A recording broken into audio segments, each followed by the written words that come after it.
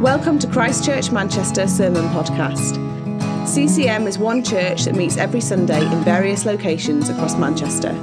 For more information about who we are or about our Sunday meetings, please visit www.christchurchmanchester.com. My home is not on this earth, not in this world. Last Sunday evening we had some friends round, and outside our house we've got this kind of picnic table out in the garden. It was great. We were sitting outside, we ordered Domino's pizza together, and we were chatting into the evening. It was great. We were catching up on stories, we were laughing together, and the conversation got into some deep stuff as well, and we were able to pray together. And you know, there's something about a meal like that, a meal with friends, that reminds you what's important in life. Thursday evening was at the CCM elders meeting, and as elders we only meet a few times a year, and we always have food together when we do, and we had this curry, and it was a glorious curry. And that sets the context for the meeting and the stuff we were chatting about and praying into.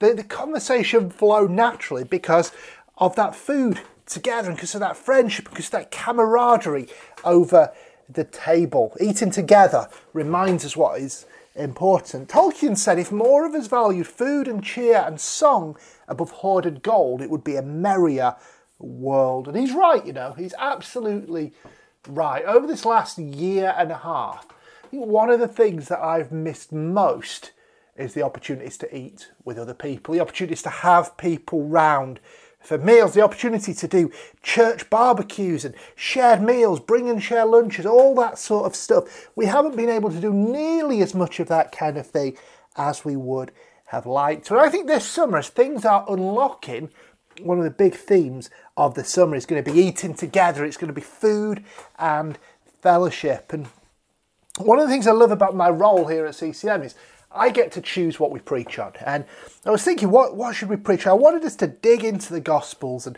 to look at Jesus this summer, remind ourselves of some of the stories of what he said and did. But also I wanted to tap into this theme of meals and food and this summer of dining together. So we've got this series that we've put together from Luke's Gospel called Meals with Jesus. And there's different times that Jesus was around the dinner table. Tim Chester said in Luke's Gospel, Jesus is either going to a meal, at a meal, or coming from a meal. So many of the stories are in that kind of setting, and Jesus was dynamite at the dinner table. So over the summer we're going to look at some of these stories and see what we can learn from what Jesus said and did over meals. And as well as that, we're going to combine it with having meals together. We've got the Meals for Six on this Sunday that we'll be doing, and we'll have other meals together as a church over the summer. We also want to draw the kids in, and we've got this resource that the parents can grab and go through some of the same material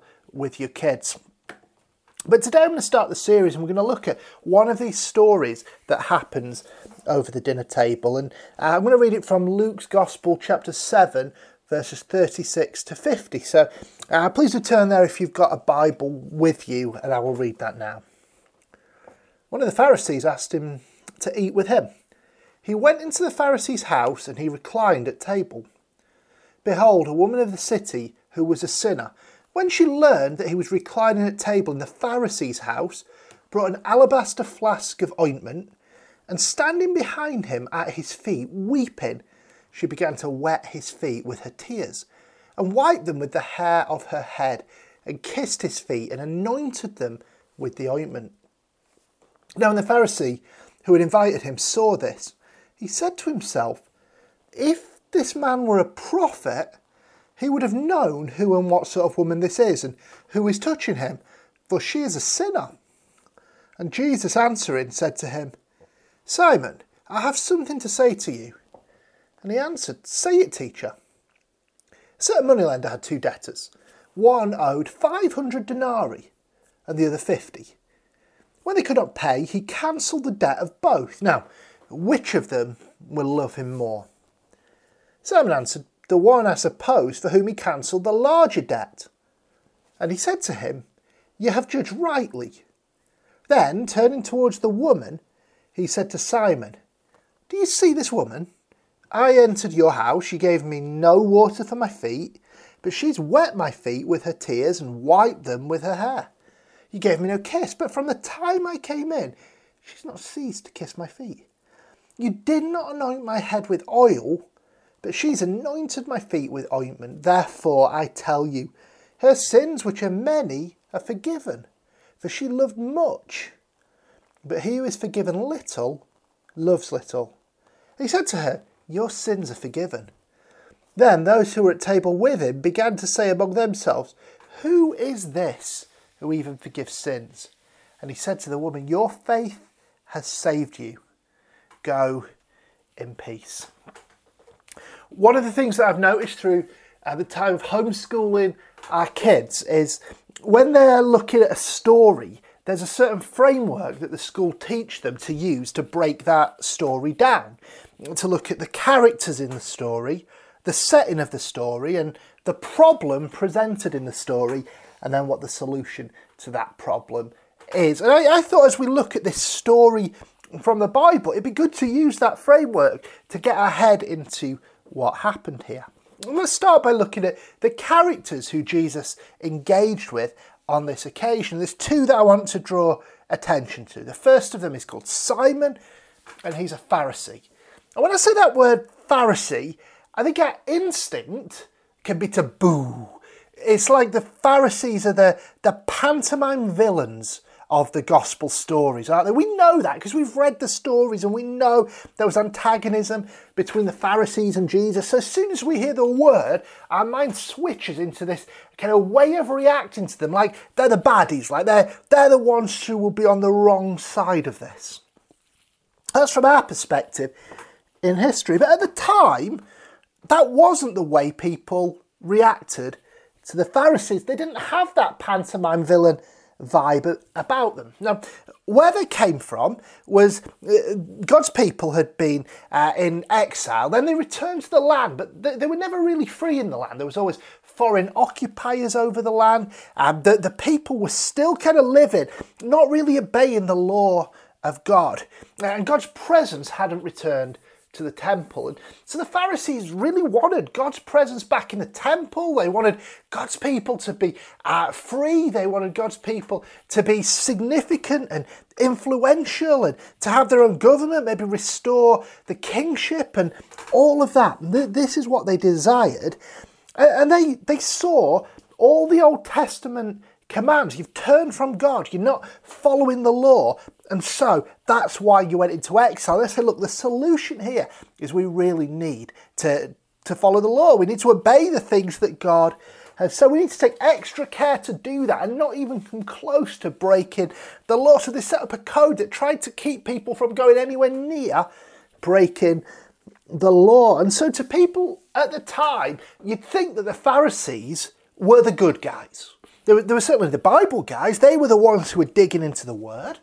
They were the hungry for the presence of God guys. They wanted God to return in his presence to Israel.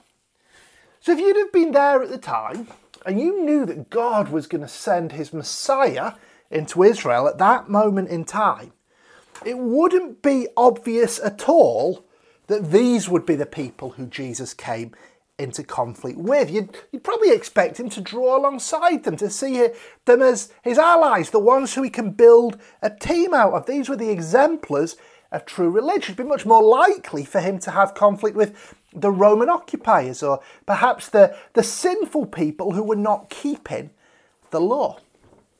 Now, all that said, there were issues with the Pharisees, and we see it go sour. This story will exemplify why. But this Pharisee Simon, what's he doing? He's invited Jesus for dinner, and his motive, really, he wants to size him up. He wants to see what Jesus is all about, because Jesus has been doing some stuff, getting a bit of a reputation, and so Simon wants to see what's going on. And he's coming in from a perspective of wanting to find a reason to dismiss it. You know, Jesus has already done some things that got the backs of the Pharisees up. He healed people on the Sabbath day, which they had their rules around the Sabbath said that what Jesus was doing wasn't on, and yet he did it.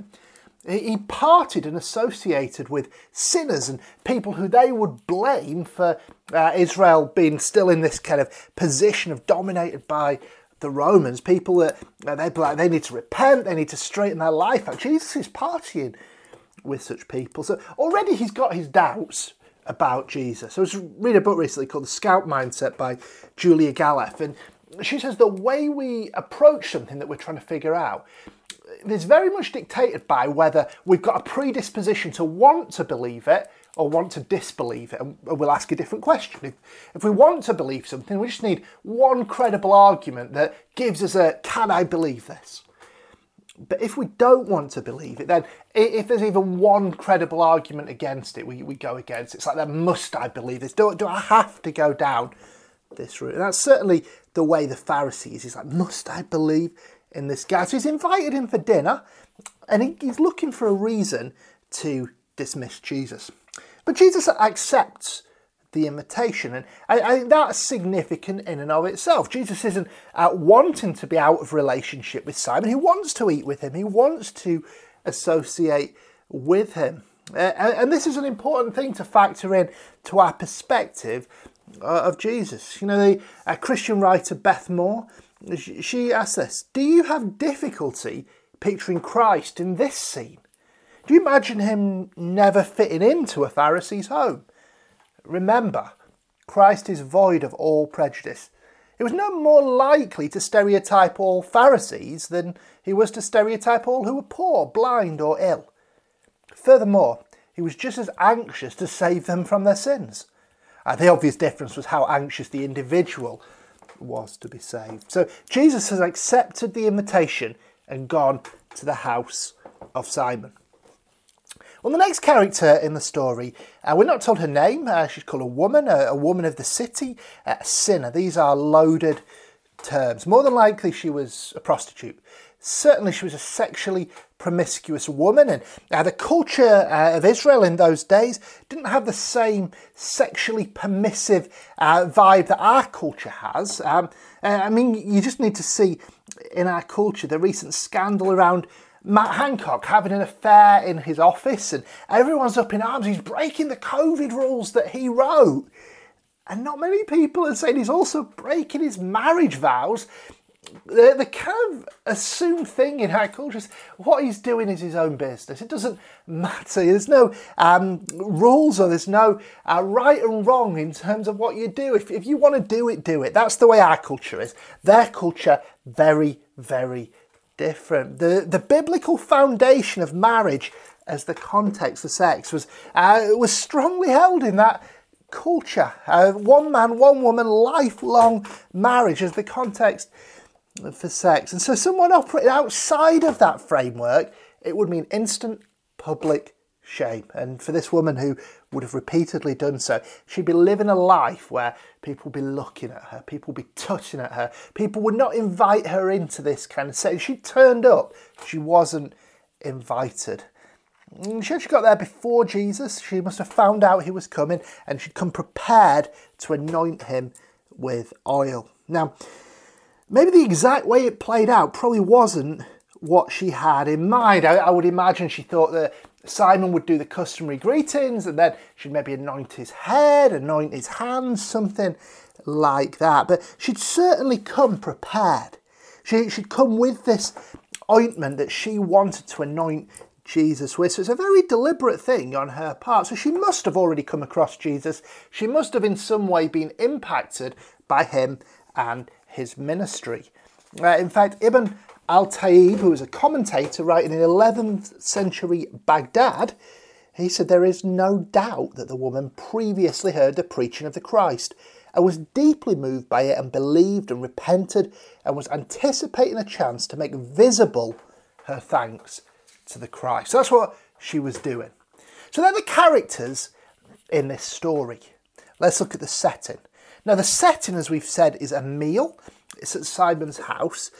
And every culture will have different customs of greeting. When you go to someone's house or when someone comes to your house, there are certain things that are normal. There are certain things that are expected. So in our culture, for example, you go to someone's house, so you knock on the door, the person will open the door, then they'll invite you in and they'll offer to take your coat for you. They'll show you to a seat. They will offer to make you a cup of tea. And you know what? I get really uncomfortable when these things don't happen, and I'm not the only one. I think anyone would. If you go into someone's house and they don't offer you a seat and they don't take your coat, you're kind of standing there. What do I do now? Do I just stay in the hallway? Do I leave my coat on? Am I okay to go through and take a seat? And you know, if I go to someone's house and I don't get offered a cup of tea, oh my goodness, I'm fuming. In fact, if I just get offered instant coffee, I'm fuming. You know, there are certain cultural things that are normal and that are expected, and we all know them. They're the rules of the game if you invite somebody round to your house. Well, their culture had their own customs. They weren't the same as ours. It wasn't about taking someone's coat and offering them a cup of tea, but there were things that were the done things. One of them was you sorted out your guest getting their feet washed. You know, they were kind of walking in sandals, sweaty feet, dusty floor. People's feet were pretty gross. And so if you're rich enough, you might have a servant wash their feet for them, or maybe you'd do it yourself, or at the very least, you'd offer them a bowl of water to wash their own feet.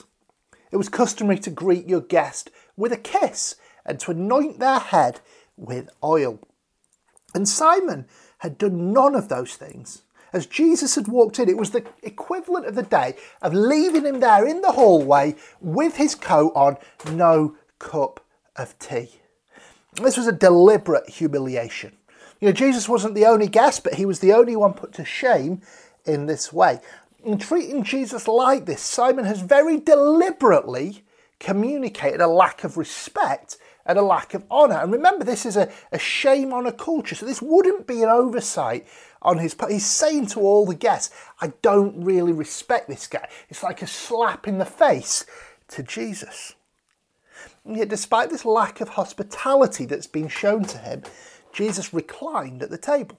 And the way the tables worked then, it wasn't like now we'd sit on a chair at a high table. The table would be down low and there were these like sofa-like things that you'd recline on. And you'd take kind of a pose and then the next person would come on and your feet would be sticking out behind you. And that's the way it happened. So Jesus, despite not having had his feet washed, despite not having been greeted with a kiss or having had his head anointed, he goes and takes his place reclining at the table. Now, we'll look to the characters and the setting. Let's talk next about the problem. And this is where it gets interesting, because depending on which of these characters you ask, they would have a very different perspective on what the problem is. So let's start by thinking about what's the problem from the perspective of this woman. And just kind of think about this scene from her point of view. She's turned up to honour Jesus, this one who she's found salvation in, who she's found grace in. She's heard his preaching. She's been blown away. Her life has been changed, so she wants to publicly honour him.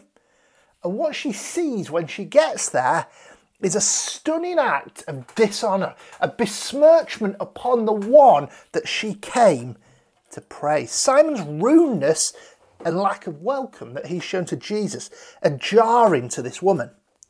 Now, she can't go through with her plan to anoint his head or to anoint his hands, as Simon hasn't done the greetings, and now Jesus is reclining at the table.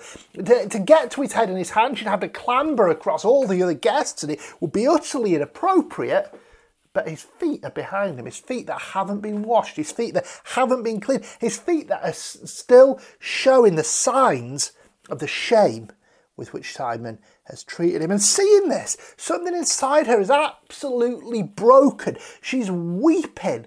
She's weeping a lot of tears.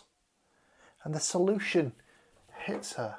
She can use those tears to wash his feet, to do what Simon didn't do, to correct this dishonour, to put right this wrong that Simon has done. Think how many tears she must have shed in order to wash the dirt from his feet with them. And then that's what she did.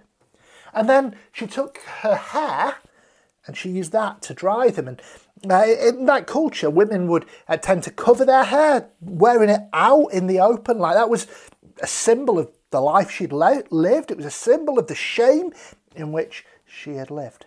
And yet she uses even this symbol of her own shame to dry his feet and then use the ointment to anoint his feet.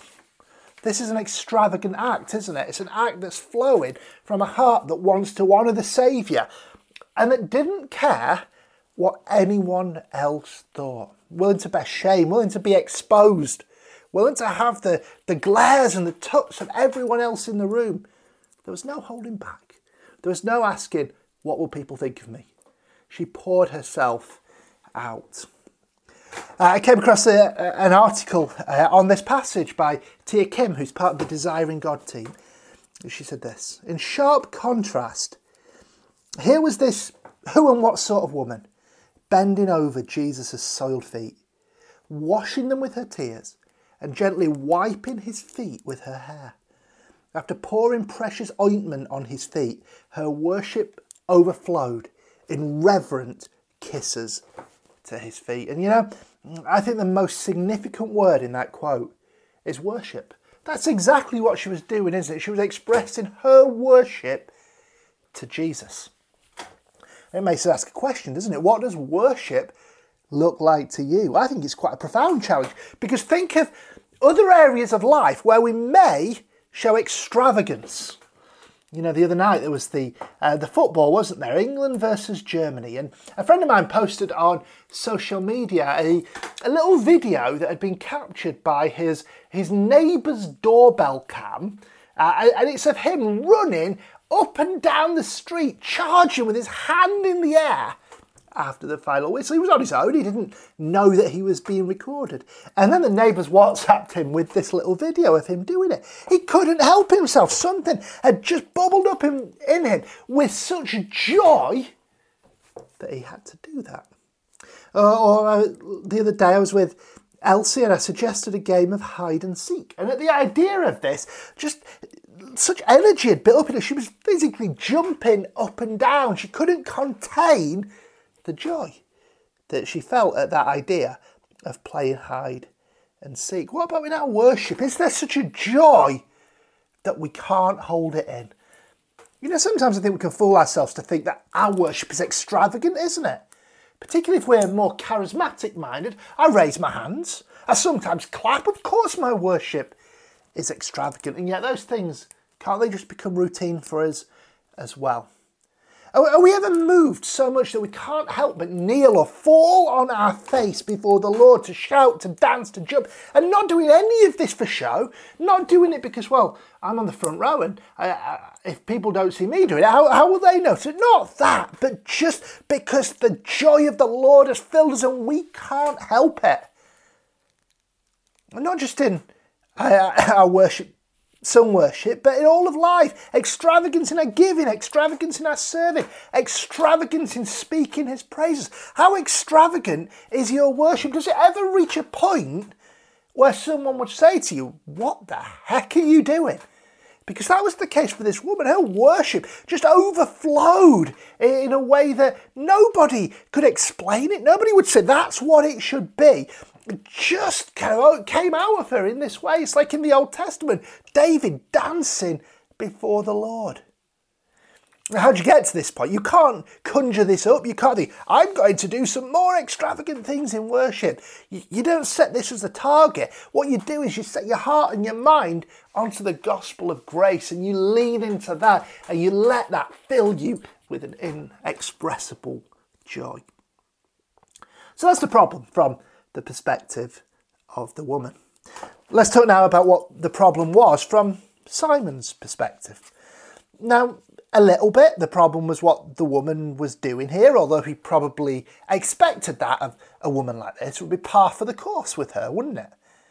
The bigger problem for him is how Jesus is responding to what she's doing. And I guess you can have a little bit of sympathy for him. Imagine a travelling evangelist came to town and was doing an evangelistic crusade for the whole city. And so some of the church leaders invite him round for dinner, have a few of the guests. And all through dinner, there's a woman there. And She can't take her hands off his feet, and she's a bit scantily dressed. People would be looking and think, what is this? You can have some sympathy for that. But remember, of course, that Simon, his whole purpose of the dinner had been to scope Jesus out and find a reason to reject him. Well, he certainly has one now. Let's think what Jesus should have done in Simon's eyes. From his perspective, what should Jesus have done here? Well, here's what Kenneth Bailey said. At every turn in the stories about and from Jesus, it's important to ask, in the light of the cultural world of his day, what was Jesus expected to say or do? In this case, it's easy. He was expected to be embarrassed over the touching that he was receiving from the woman and shocked that she had exposed her hair. Everyone in the room would assume that he would instinctively judge these acts as beyond the range of acceptable behaviour and reject her. Now, Simon doesn't actually articulate this. He doesn't say it out loud. But it's one of those moments, and wonder if you have them, where it's clear to everyone in the room that's exactly what's going on in his head. It was certainly clear to Jesus. We can all do this, can't we? We sit there internally fuming that something isn't being done quite right, that something's wrong. I do this if someone pushes into a queue in front of me. I'm too polite to actually go and challenge them, but something in me doesn't want to let it go, so I just give them the eyes. The kind of, if my eyes were lasers, they'd burn through the back of your head kind of look. Maybe it's in this very area, worship, that we've been talking about, that the music isn't quite right. The contributions that are being brought from the congregation, they're not being done quite right. Communion's been done wrong. I'd do it different to that. And when we see something not quite done the way we want, it can take us out of that place of worship and into that kind of just silent resentment.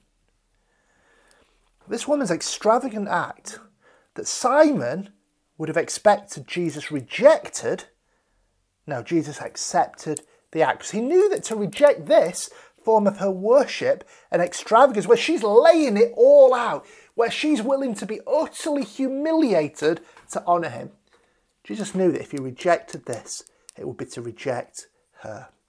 And so he accepted her worship. And with that came the scorn of Simon and his friends. I think one of the big dangers when we think about the Pharisees is that we tend to think the Pharisees today are other people. It's that church down the road. They're more traditional than us, so they must be the Pharisees. You know what? All of us have this danger. For Simon, what he's doing is he's critiquing the worship that this woman is offering, and he's judging it, and so he can't join in and worship himself. Do we ever critique the worship that other people have to offer? If only their worship was more enthusiastic, if only it was more reverent or more participatory, we could fill in whatever word we want. When we're critiquing the worship of others rather than joining them, worshipping at the throne, we've got the same heart as the Pharisee, haven't we? It isn't bad to think about the form the worship should take. The Bible does have plenty to say about that. But there's a line where we become so focused on the externals of what we think worship should be like, we can miss God doing something because it's not packaged the way we think it should have been. And that's Simon here. Well, of course, the lovely thing in this passage is that we hear Jesus' own take on what the problem was. And he tells a story to communicate this. And in this story, there are two people who both owed money to a moneylender. One of them 500 denarii, one of them 50. And the exact numbers don't really matter. What's significant is that both of them are unpayable. Neither of them can pay their debt. And by talking about debt, Jesus is using that as a metaphor for sin, that our sin has run up a debt before God. We're guilty and we need to be forgiven, and we can't make amends for our own sin. Now, this was certainly true for the woman, wasn't it? The life that she lived was full of sin. When they called her a sinner, they weren't speaking something that was untrue. She'd sinned. She'd done many sinful things. It was also, we've seen clearly in this passage, true for Simon, the rudeness that he showed, the lack of hospitality that he showed. That's sin. It's true for each of us. We've all sinned. We've all fallen short of the glory of God. And if we start to compare with others, if we say, well, maybe I've done some things wrong, but I'm not as bad as that person. They've really sinned. I've not done what they've done. I'm not as bad as Hitler, is something that people say. But that's just comparing the size of a debt, when the significant thing is we can't pay the debt. It's unpayable. When we compare with others, we've totally missed the point. And so that's our problem. The problem for the woman, the problem for Simon, the problem for you, the problem for me, according to Jesus, is this unpayable debt. And the solution?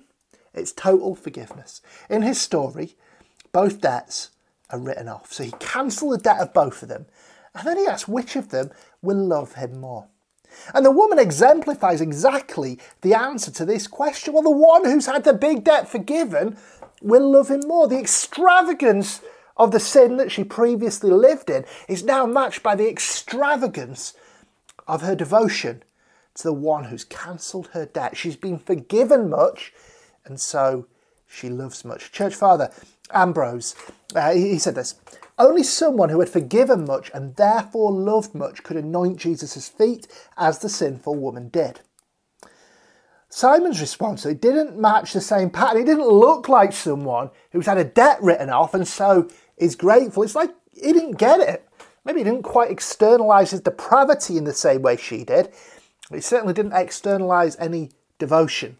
His cold response is illustrative of a lack of a perceived need for forgiveness. I wonder if we can live in this reality. I think we, as Christians, often talk about forgiveness and sin, and we know it in theory.